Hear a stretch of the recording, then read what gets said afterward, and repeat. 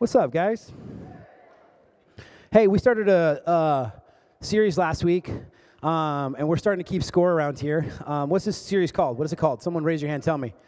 Right, is it? Go back. Scoreboard. Now, in the scoreboard, I talked about 3 different metrics that we're going to keep score here. 3 different metrics that tell us that we are doing what we are called to do as a church. What is the first one? What is the very first one? Salvations. What's number 2? Someone raise your hand who's confident right here. Go ahead. Baptisms. And the last one is what? Discipleship. Now, let's say that together. First one is what? No. We can get more hype than that. First one is what? Number 2 is what? Number 3 is what? All right. Welcome to the Lord's army. Tonight we're talking about salvation. And it's a really awesome honor to be able to talk about salvation because last week we had 7 people say yes to Jesus, which is the first day of salvation. How cool is that? I got to talk to you guys about one of my greatest friends in life who is not Jesus. His name is Steve. Steve was one of the first people who met me on my journey about salvation. Steve is 5'3", full-grown human man, 5'3".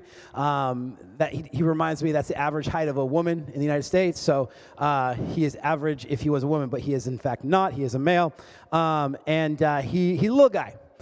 He's red-haired, and he is crazy. Steve and I, when I met him, I realized that I wasn't dealing with like a normal human. He pursued adventure more than any other person I ever met. And he was the first person to tell me that you can do something, an activity, that might seem really hard and might really suck, but if you can tell the story later, that activity was worth it. Okay, this is the way in which we went on things called adventure runs, where we would just pull up to a trailhead at 1 o'clock in the morning without flashlights and see if we could run down that trail as fast as we could. We fell like a bunch of times, like rolled off hills, things that you could do when you're 16 years old. If I did that now, like there would be like a missing person report for me. But we also sprayed each other in the face with pepper spray at one point. Like that was crazy. We did those things. In fact, that happened in a Wendy's parking lot in front of my future in-laws, Britt's parents. Like, they were just going through and they just saw these 2 yahoos, one tall, big guy, one little tiny guy, and we were just spraying each other in the face and laughing about it. This is why I had so much trouble with Britt's family. Steve loved adventure, and he loved doing things just for the story. Sometimes Steve's car would break down. Now, Steve had the coolest of cars in the early 2000s, and it was what was called a Reliant K, right? Now, this is a fake wood-paneled station wagon, and it constantly broke down. And so Steve's car would end up in the shop, and he was responsible for taking all of his siblings to school, so his parents had to give them their loaner vehicle. They didn't have an extra vehicle, but what they did have was a motorhome. And so sometimes Steve would show up to school with a 26-foot-long motorhome and drop off his siblings and then go into school and park that thing in the parking lot. Well, Steve didn't realize that's not the end of the story because now Steve had his own bedroom at the school, in which he would invite us during school time, when we should have been in school, to go in there and play poker. So we would be in there, we'd play poker. Sometimes we'd get busted, sometimes we wouldn't. Sometimes Steve decided he didn't want to go to school, so he'd just go in there and sleep. And one day I see the Steve Mobile pull up to school, and I think, okay, this is going to be awesome. So I skip my 4th period class. Don't do these things. I go and I knock on the door, and Steve answers, and he's really serious. He's like, hey, I need you to come back later. I'm having a really awesome conversation. And in there was another high school guy, and they were like sitting around a Bible. And I was like, what is this? And later on, I went and talked to him. I go, what were you doing, Steve? And, because Steve was always doing something crazy. He's like, I was sharing my faith with Jacob, and his name was Jacob. And I'm like, what? Tell me why you do that. And he started coming in. He starts telling me I believe when God says, go make disciples, that we should go make disciples. And I befriended Jacob knowing that I would share the gospel with him. I intentionally sought him out as a friend because I knew he didn't know Jesus, and I thought that if I could be Jesus to him, that I could, in turn, share my faith with him. And so he did that during school hours. And I was like, Steve, that's crazy. Did you just do this with Jacob? He goes, no, actually, I didn't just do this. Last year, because this is my last year in school, I composed a list. And at the top, it said Steve's hit list, which is not a good way, not a good document to have. But this was his list of people he had befriended in hopes of sharing the gospel. And he had 3 categories: befriended, shared with, responded, and baptized, right? And he had little check marks that he would do as he went through these things. And I thought that was the craziest and coolest thing that I've ever seen an individual do. He took it as his responsibility to share faith individually with people who didn't know Jesus. Guys, we don't do that. You guys feel that? That's a crazy story, because it's the second I say it, you probably in your head just went to a place and you probably just said this: I will never do that. Why? The question is why? Why is that so? Why are we so resilient to the idea of a one-on-one sharing of the gospel? We're not resilient to it if it's a big room like this. But here's the crazy thing is, it's way more effective when it's coming from a place of relationship. Salvation happens because of a divine relationship. So it would make sense that our job is to go around making friends with people who don't know Jesus in order to share the gospel with them. And people go, isn't that shallow, TJ? You're just sharing the gospel. You're just starting to share the gospel with people just because you want. Is there a more important story? Is what we're doing here fake? Is heaven and hell at stake? If the answer to any of those questions is, yeah, this is fake, this is just what we do on Sunday nights, then yeah, that seems weird. But if we actually believe the gospel, then that seems like the absolute right approach. So I'm going to say something, guys. I want from you to have the experience that Steve had. Now, I know some of you guys, you're like, I don't have a motorhome, okay? And probably if you rolled up with your motorhome, you probably wouldn't get to just keep it there. They're probably on to you at this point in life. But you can absolutely make friends for the gospel, and you should make friends for the gospel. You want to light your relationship with God up? Share the gospel with someone and have them come to know Jesus one-on-one with you. That is the most divine moment you could possibly have as a human. What is salvation? I asked Steve this. I said, Steve, when you share the gospel, what do you do? He goes, I just break down John 3:16 for him. And you guys, who here doesn't know John 3:16? Just one person back there. I see that hand. All right, I'm going to tell you John 3:16. You probably don't know what John 3, but as soon as I say it, you're probably going to go, oh, I know this one. For God so loved the what? That he gave his only begotten what? That whoever should in him should have. Yes. Well, actually, I skipped a part. Should not perish, but have eternal life. Now you know it. Now you remember. This is what Tim Tebow was all about back in the day, right? The John 3:16 thing. Yes. So John 3:16. So I said, what do you mean you break down? He goes, I break it into 3 sections, and I start like this: God so loved the world. I'll think about that. I think that some of us have heard that so much that we're inoculated to it. Do you guys know what inoculated means? Somebody tell me what inoculated means. Go ahead.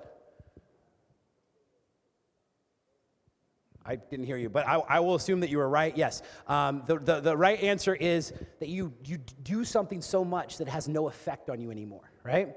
When you actually are getting allergy treatment, what they do is they give you a little bit of the thing that you're allergic to over and over and over again to inoculate you to this thing. But the problem is sometimes we get inoculated to good things. God loves you. If that doesn't feel like something awesome, then we're not doing this right. That perhaps you become inoculated to the most amazing information in the history of the planet. I'm going to say it again. God loves you.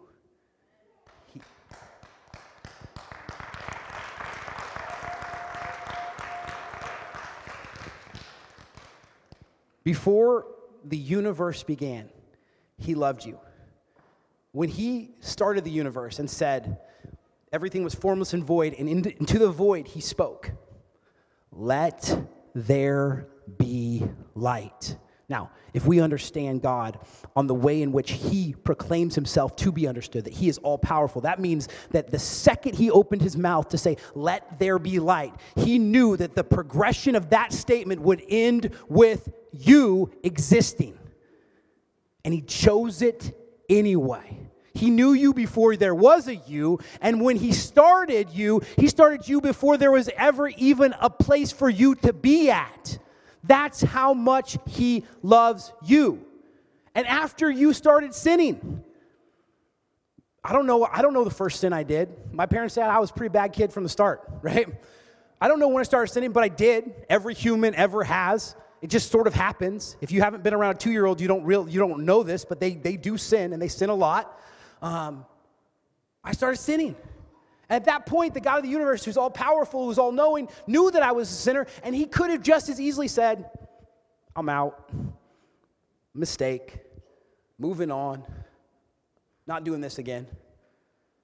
But the Bible teaches us that yet while we were still sinning, Christ died for us. That means that God knew us before there was an us and knew us at our lowest, in the middle of our sin. Now, I want you guys to think right now of your deepest, darkest sin.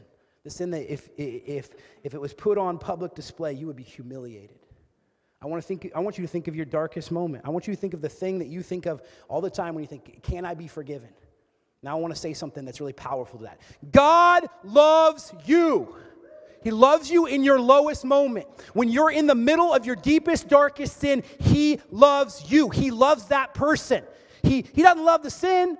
He had to die on the cross for the sin. So yeah, he hates that sin. That sin hung him on a cross. But he can separate it out. He separates you from it through the blood of Jesus. We're going to get into that more. But he loves you even in your most sinful spot. I'm sorry for yelling, guys. I know I woke some people up in here.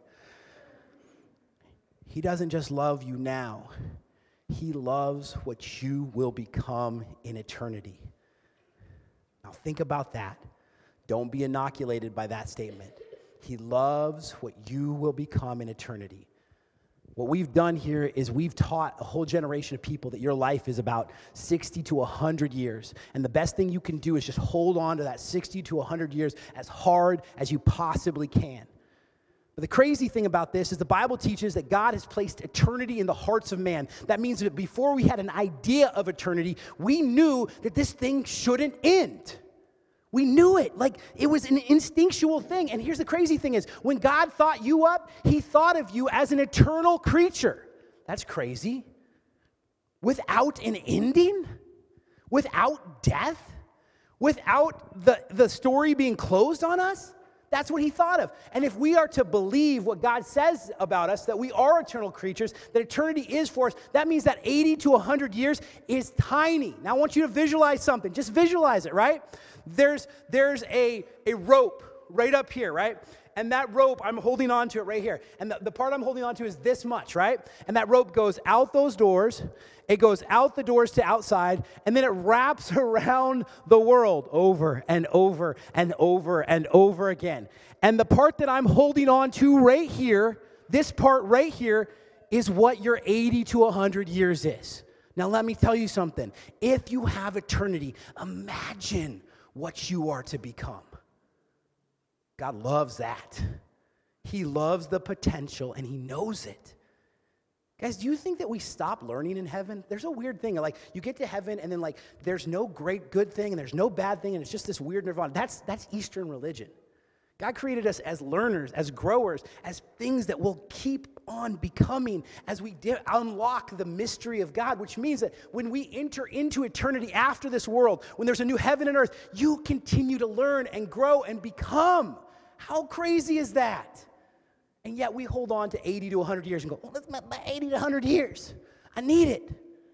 God loves what you are to become in eternity. I'm going to say it again. God loves you. What did I tell you, though? Steve broke down the whole thing of John 3:16. So what's the next part? For God so loved the world that what? That he gave his only son. Now, okay, so we lost something here, right? So God loves us. that he gave up his only son for us, why would he need to give up for us? Why would he need to give up on our behalf? To save us from what? Ourselves? Sin. Now here it is, guys. This is the piece that we don't want to talk about, but everyone here knows it's true. We are broken. You're loved by God, but you're broken. You're not perfect. You're far from it. We soften it, right? We go around saying like, I'm not perfect when we mess up. The Bible doesn't say that. The Bible doesn't go around saying, well, humans, they're not perfect. No. It says, we are desperately wicked. Whoo! There is none righteous, not even one. That means that we are at our worst most days. Okay? And if we're honest with ourselves, now some of you guys might not like that when you hear it, but if we're honest with ourselves, that rings more true than believing that I am this god or goddess that just needs to be unlocked into my potential.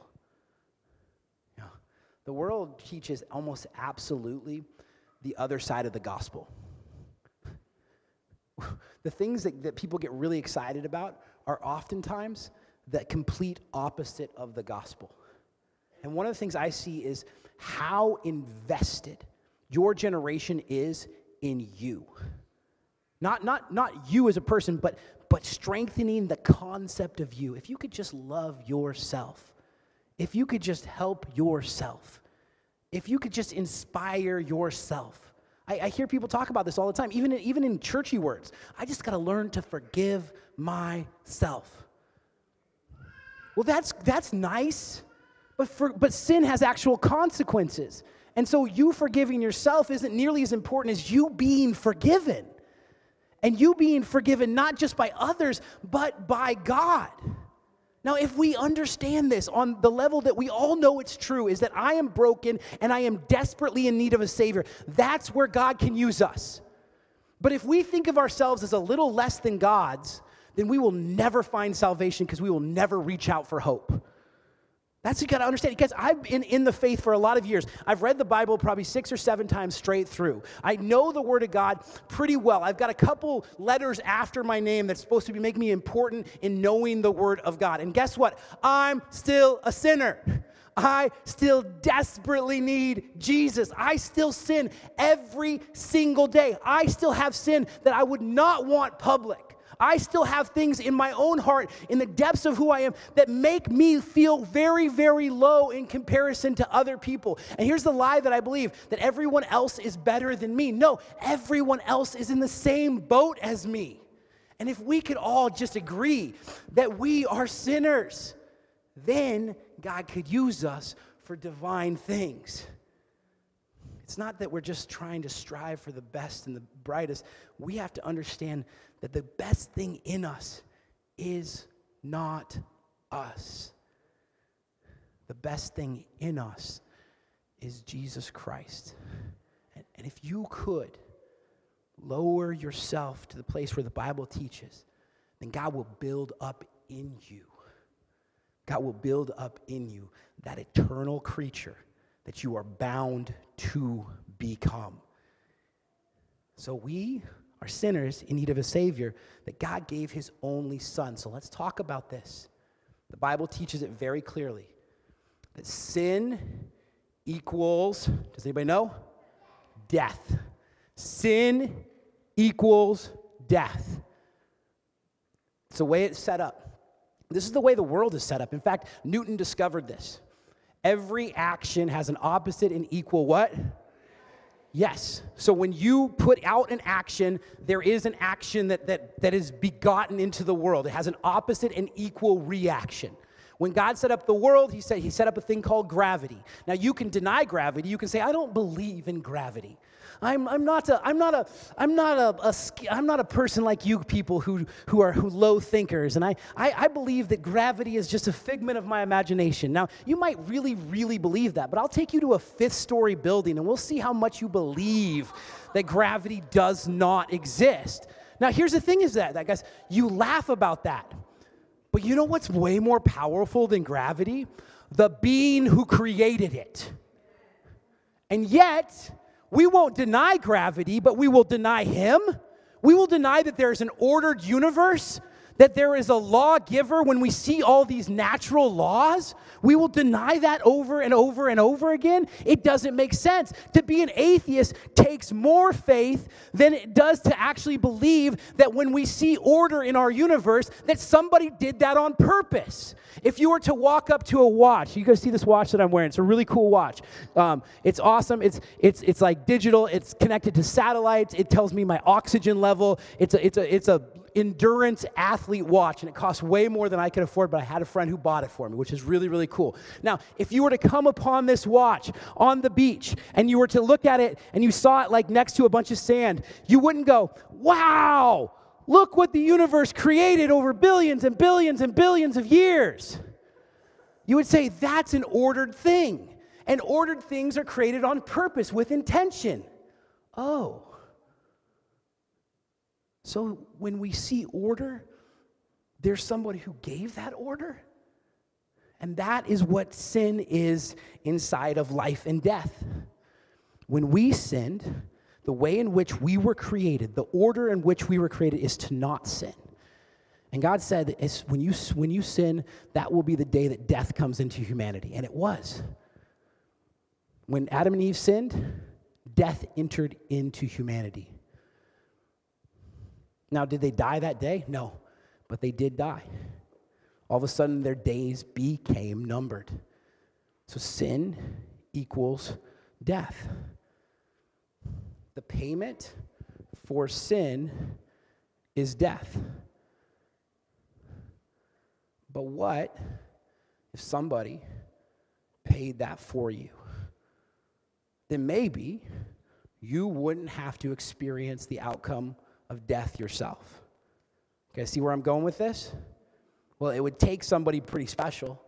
It would take somebody who's perfect, who hasn't sinned, because the only thing they could sin for, if you were to pay the consequence of somebody else's sin, you would have to not owe death yourself. There would have to be no death owed by you.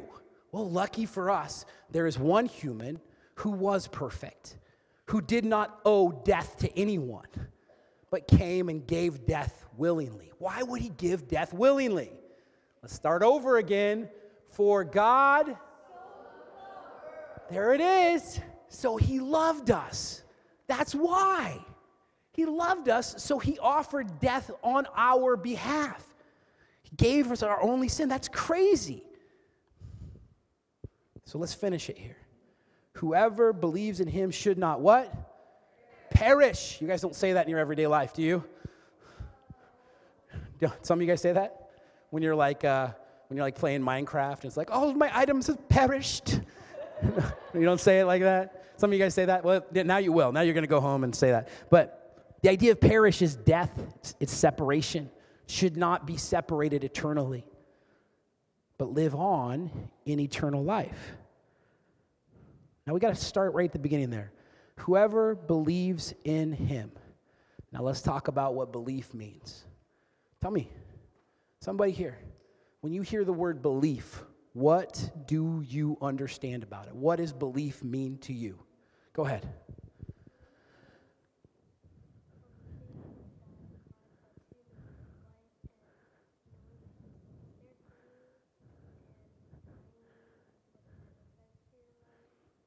I like that. And I like that you took it to the level of this is what belief in God is to me. But let's just break it. Let's get a little even more simple. What does the word belief mean? Yes, something that an individual holds as true. That's great. Go ahead.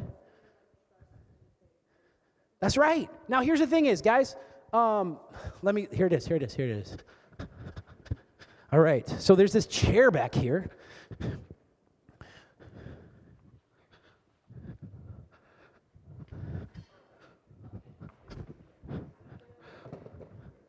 Guys, let me tell you about this chair. It is the most fantastic chair. It is a very powerful chair. It is a strong chair. It's a strong chair to sit on. It holds up body weight. In fact, this thing has been known to hold up the weight of giants, 450-pound giants. This chair right here has the ability to give you rest when you sit in it. And it's a great chair. In fact, the great thing about this chair is it's so good that sometimes when I think about this chair, I just sing its praises for how good it is at being a chair. And I know, absolutely beyond a shadow of a doubt, that if I were to sit in this chair, it would hold my weight. I absolutely know that. I know that to be true. Cool story, right? Well, let's put the chair away then, because I mean, like it would definitely support my weight. Is that what belief is? Because I think in our world, belief is a lot of talk. I think a lot of us spend a lot of time talking up a belief in God. But if I really believe that a chair could support my weight, what would I do with it? I would absolutely, now I hope this thing folds now, but I would absolutely sit in the chair because I have a belief, because I know the chair exists, because it's here, and it's not made up, it's not in that. Here's the thing is, those of us who know Jesus, when people tell us, they ask us, they go, what would happen if you ended your life and it was all fake and you didn't really know Jesus? And it was just, there's nothing. Those of us who really know Jesus, that's a foreign concept to us. Because for us, knowing Jesus is like knowing our parents. It's like knowing our spouse. It's like knowing our children. So if you were to say to me, hey, I know you really love Max, who's your firstborn, but guess what? Max doesn't exist. Now, in a weird way, you're like, yeah, this whole thing happens. I would look at you and I would look at you cross-eyed and I would say this. I would say, you're crazy because I know Max. I talk to him. He has influence in my life. He has effect in my life. It changes when I do this. Those of us who believe in Jesus, when the Bible talks about belief, it's fully trusting in him. It's knowing him. It's having a personal relationship with him. Now, are you a talker or are you a walker? Are you somebody who would be willing to not just sing his praises, but trust him when things go wrong? Trust him when things go right. Talk to him on the good days and the bad days, not because, you need him on those 2 days independently, but because he's there and he's real and he wants to talk to you. Are you willing to do that? Whoever believes in him shall not perish, but have eternal life. Belief leads us to action. Now let me ask you a question. How real is your faith in God? How real is it? Does it leave you when you leave church? That's the type of faith that would be hard for me to look at and be like, that's good, that's a great faith. I don't like to judge anybody's faith. But if you think that going to church and singing some worship songs and having an emotional experience one time in your life has saved you, and you do not have a personal relationship with Christ, then you fall into the category that the Bible talks about. There's people who on the judgment day of Christ, that's that day when you die and then you go and see Jesus. Now here's the thing is, the Bible tells us no matter what, everyone here, no matter what, even if you didn't know Jesus, you will meet him. Why do we know that? Because every knee will bow, right? So we all have this moment where we stand before Jesus, and there's this thing in the Bible which is really peculiar, especially when we're talking about these things, is that Jesus says, there's people who will come to me and say, Lord, didn't I cast out demons in your name? Didn't we do all sorts of miracles with you? And he will look at them and he will say this, depart from me, for I never knew you. Now, if that doesn't hit deep, then maybe you've been inoculated to the gospel. Because that's the type of words that scare even me. Do you understand that? Those aren't TJ's words. That's God's words. I want you to have such a remarkable relationship with God that you know him. That when someone looks at you and says they don't exist, you're like, no, I know him. I know he exists. And I need that relationship with you. I don't need it. God wants that relationship with you to change everything about you. It should change everything about you. It should change all of your relationships. It should change how you order your life. Because again, if this stuff is true, it is all that matters. Okay? All the other things that we do in life do not matter. This is the story. And do you guys realize how powerful this gospel story is? We can't, and here's the thing is, like I told you before, you notice that there's a lot of opposite, all the things that go popular and viral are sort of the opposite of the gospel. The crazy thing about that is the best stories are just rip-offs of the gospel. Now think about this. Think about your favorite movie. If your favorite movie is it follows what everyone's been doing for years and years and years, there's a central figure. That figure is a good figure, and that figure is heroic. And eventually that figure will be asked to give himself up or herself up for the rescuing of everybody else. And everyone goes, oh my gosh, that's my story. How did he know? How do they know that I like the Avengers movies? How do they know that I like Matrix? How do they know? Because it's all the same story. There's something built into us that we know that the gospel is true. And so we like it when it's Iron Man, but when it's Jesus, we're inoculated to it. Iron Man is a ripoff of Jesus. It is. It is, absolutely is.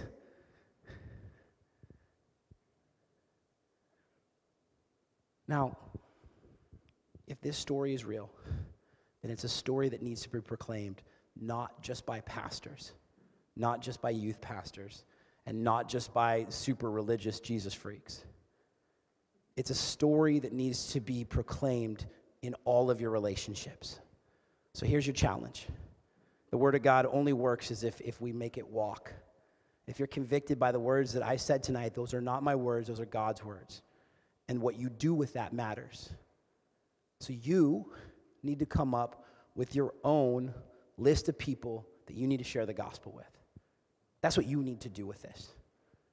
Not bring them to church. Okay, I love when you guys bring them to youth group. Great, fantastic, bring them here. Let's blow out this crowd. Let's make it the biggest crowd ever. We could have the biggest crowd here, and God could not even be moving in this place because numbers don't matter in eternity.